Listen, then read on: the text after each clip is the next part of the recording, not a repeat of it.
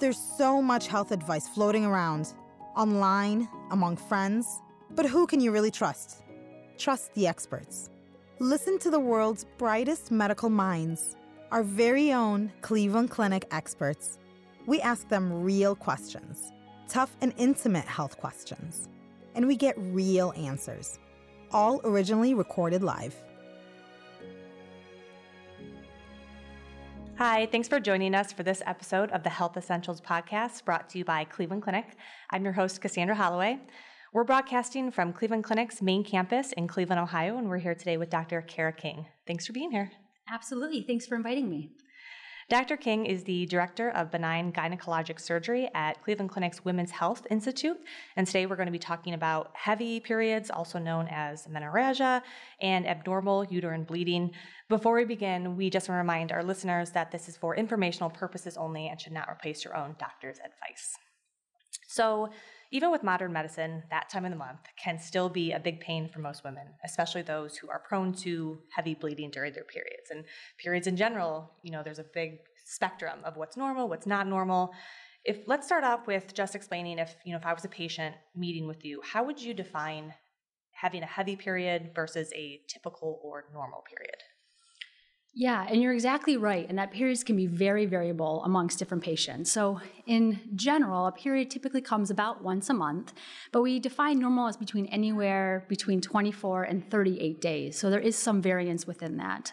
The flow, we say, is usually between 5 and 8 days. And so if your flow is longer than 8 to 10 days, for sure, that would be considered abnormal. Now, the flow can be more difficult to quantify as normal or abnormal because it's such a subjective description. The way we define it, though, usually is if you are soaking a tampon or a pad within an hour. And so I usually say soaking a pad front to front, side to side within an hour for more than 2 hours straight, or if you're passing large clots, and we define that usually as bigger than a golf ball. So if those things are happening, then that would be considered heavy bleeding and should be addressed. Bigger than a golf ball. That's it. I thought I read about a quarter size, but it's up to a golf ball size. They can get quite large. Yeah, wow. Like grapefruit size sometimes. Wow. So I know everyone's a little bit different. What are those clots? So a clot is really just old blood. And so when you have your period, blood can pool within the uterus, within the cervix, or within the upper vagina. And so when blood pools there, it can form a clot. And so women will notice it when they go from seated to standing and past those clots. So you said anything longer after 8 to 10 days should kind of ring that alarm in your head that this is not standard. Yeah, okay. Exactly right. Yeah, we define it between 5 and 8 days, but I have to say if it's impacting your quality of life, have it evaluated. So absolutely, yeah. Again, if it's impacting you in a negative way, even if it's less than 8 days, I say come in and have it evaluated. Sure. How common are heavy periods? Do you kind of see that a lot, that condition a lot?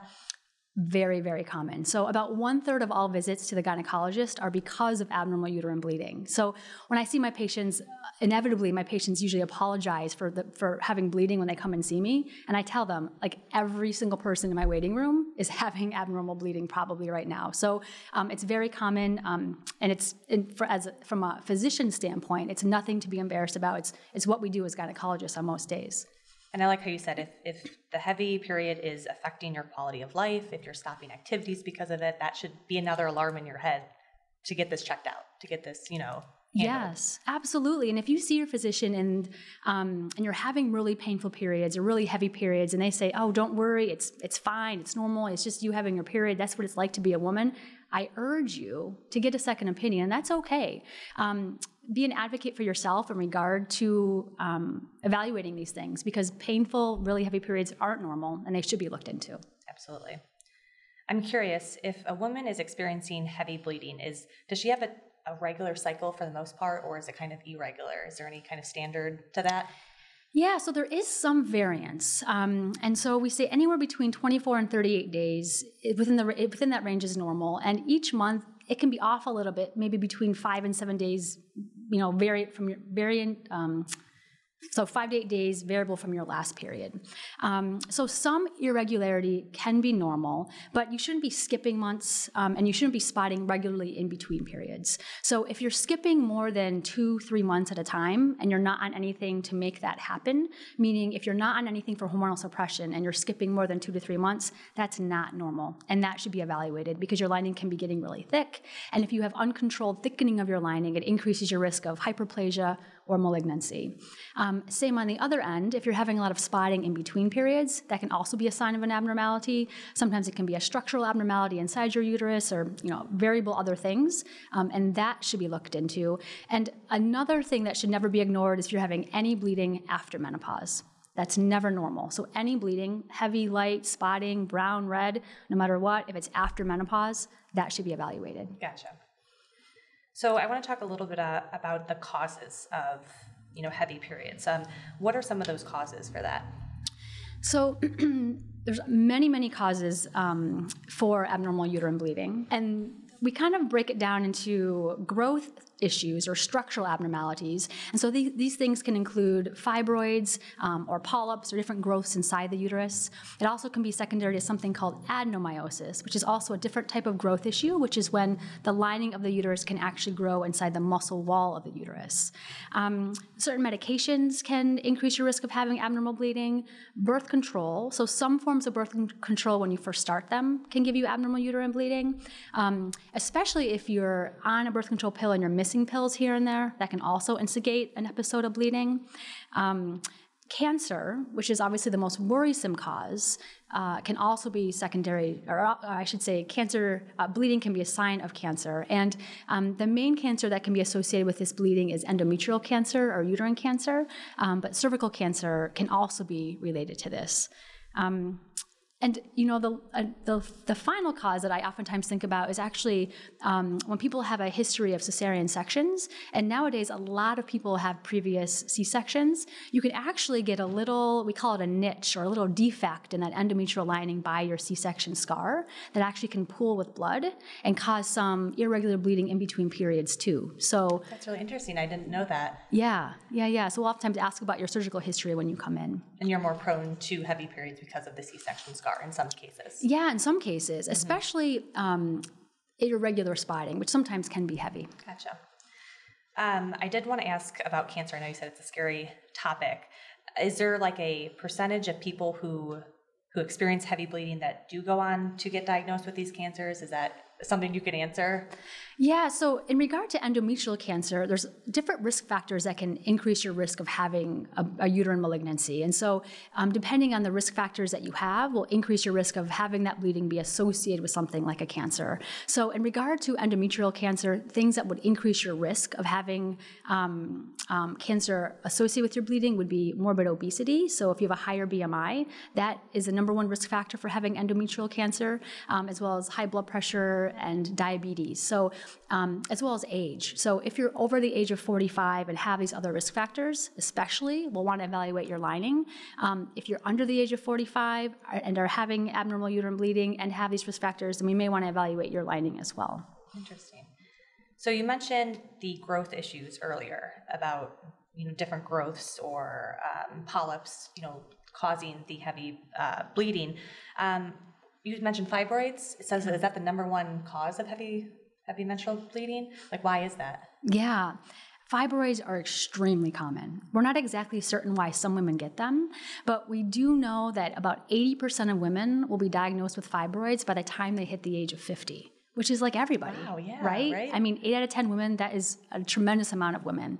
The good news is that they're very, very rarely associated with cancer. So only less than 1% of fibroids are associated with a type of malignancy. And also only about 20% of women actually need surgical intervention for their fibroids. So they're extremely common. Oftentimes we can control the heavy bleeding with certain medications, and I'd say overall, fairly rarely do they need surgical intervention.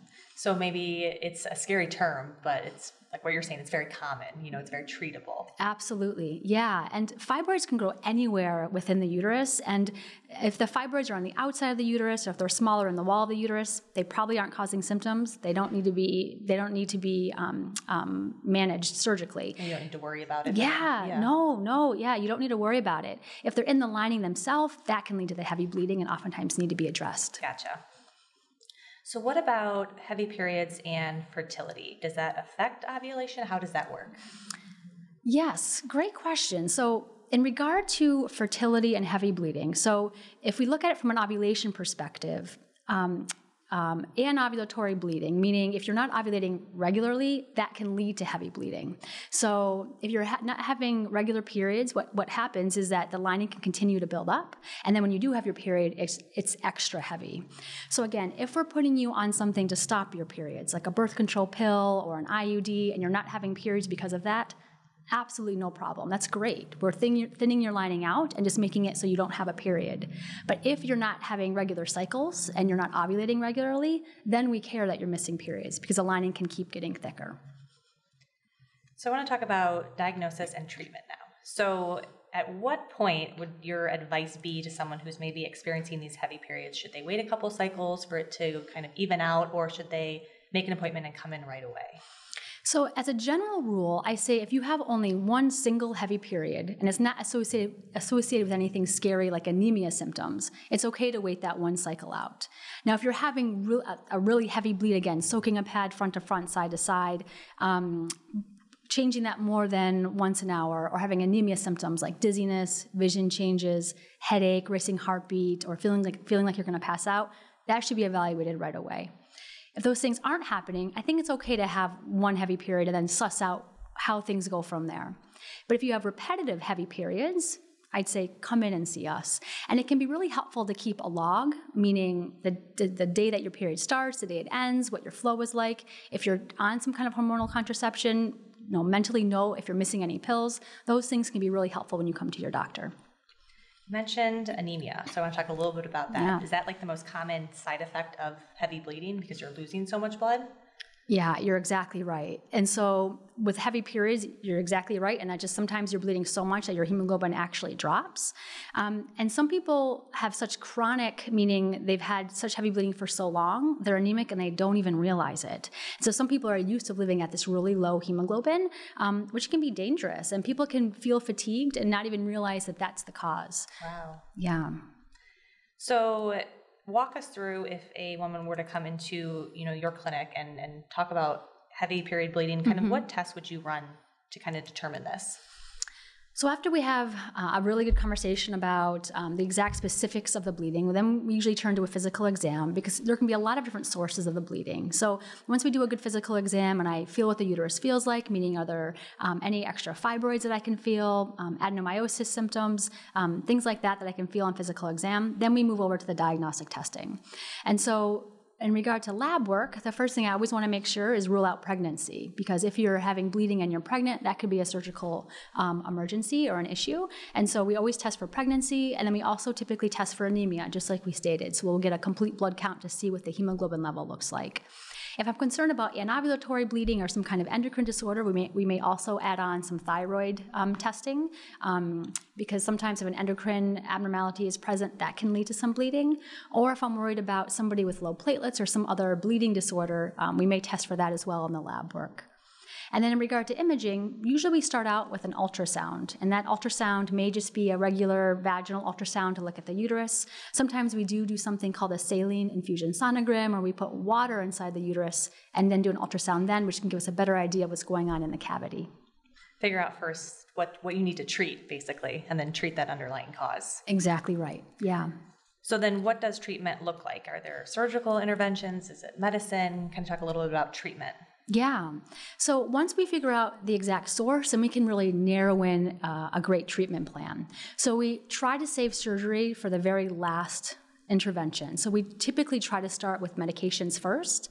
Medications can include iron supplements if we're worried about anemia. We also have a really amazing blood management team here who can help with IV iron transfusions and try to eliminate the need for an actual blood transfusion. So we'll oftentimes include them in our plan.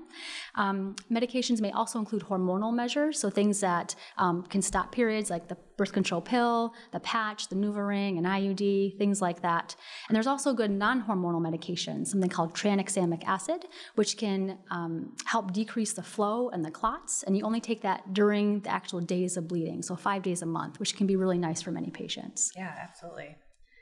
What about, you mentioned birth control to kind of control some of that bleeding. What if someone is having heavy periods, but they're trying to get pregnant? Do you have any advice for treatment for that? Yeah, you nailed it. So if somebody's trying to get pregnant, birth control is not a good option for them. That's not very helpful. So if that's the case, then we really want to make sure that their uterine lining looks good. So if there's any kind of polyp there or fibroid there that may need to be addressed surgically. And so you're exactly right that if someone wants to get pregnant, then hormonal options would not be a good route. And so at that time, we'll do a really good investigation of what their myometrium looks like, what their endometrium looks like, and try to target any kind of anatomical pathology that may be there. Makes sense. And then if left untreated, do heavy periods cause any long-term issues that people should be concerned about? The main thing we care about is this anemia and this chronic anemia. So once we rule that out, and all the ramifications that anemia can lead to, meaning low blood volume can lead to cardiac issues and other issues along that line. The other main thing would be if you're skipping long months and then having those heavy periods, then we care about the risk of hyperplasia or malignancy. So those are the two main things that I think about with heavy bleeding. Gotcha. So the last thing I want to touch on here is just your general advice to a listener who maybe has been experiencing some heavy bleeding and searching online for these answers. Kind of what's your advice or recommendation that you would give her? Should she come in right away? Would you kind of console her that this is treatable, it is common? What would you tell her? Yeah. So I'd say this heavy abnormal bleeding can be very, very common. I would recommend that she try to keep some kind of log of her bleeding profile, meaning days that she's bleeding, the heaviness, and any other medications that she's taking, and that may help guide her when she comes into the office. I'd also, again, state that if you're having any bleeding after menopause, that is absolutely not normal, and that requires immediate attention. And then the last thing I'd say is that if surgical intervention is the best step for the patient and the surgeon or your physician recommends surgery, always investigate minimally invasive surgical options. So even very large pathology, meaning very, very large fibroids, can typically be done with a laparoscopic approach. And so if your physician is recommending an open or an abdominal procedure, I would urge that patient to seek out a second opinion with a minimally invasive GYN surgeon. I'd also say that if you do have very large fibroids and the physician is recommending a full hysterectomy, also seek a second opinion, because very commonly we can do uterine preservation procedures to save the uterus, take out just the pathology, and again, most commonly through a laparoscopic approach. That's great advice. Thank you. Yeah. Thanks for being here. Absolutely. Thanks again for having me. Of course. So thanks for joining us. To our listeners, if you'd like to schedule an appointment with Cleveland Clinic's OBGYN and Women's Health Institute, please visit clevelandclinic.org/women's health or call 216-444-6601. If you want to listen to more Health Essentials podcasts featuring Cleveland Clinic experts, subscribe wherever you get your podcast or visit clevelandclinic.org/HE podcast. And don't forget, follow us on Facebook, Twitter, and Instagram at Cleveland Clinic, all one word, to stay up to date on the latest health tips, news, and informations. Thanks for listening. This concludes this Cleveland Clinic Health Essentials podcast. Thank you for listening. Join us again soon.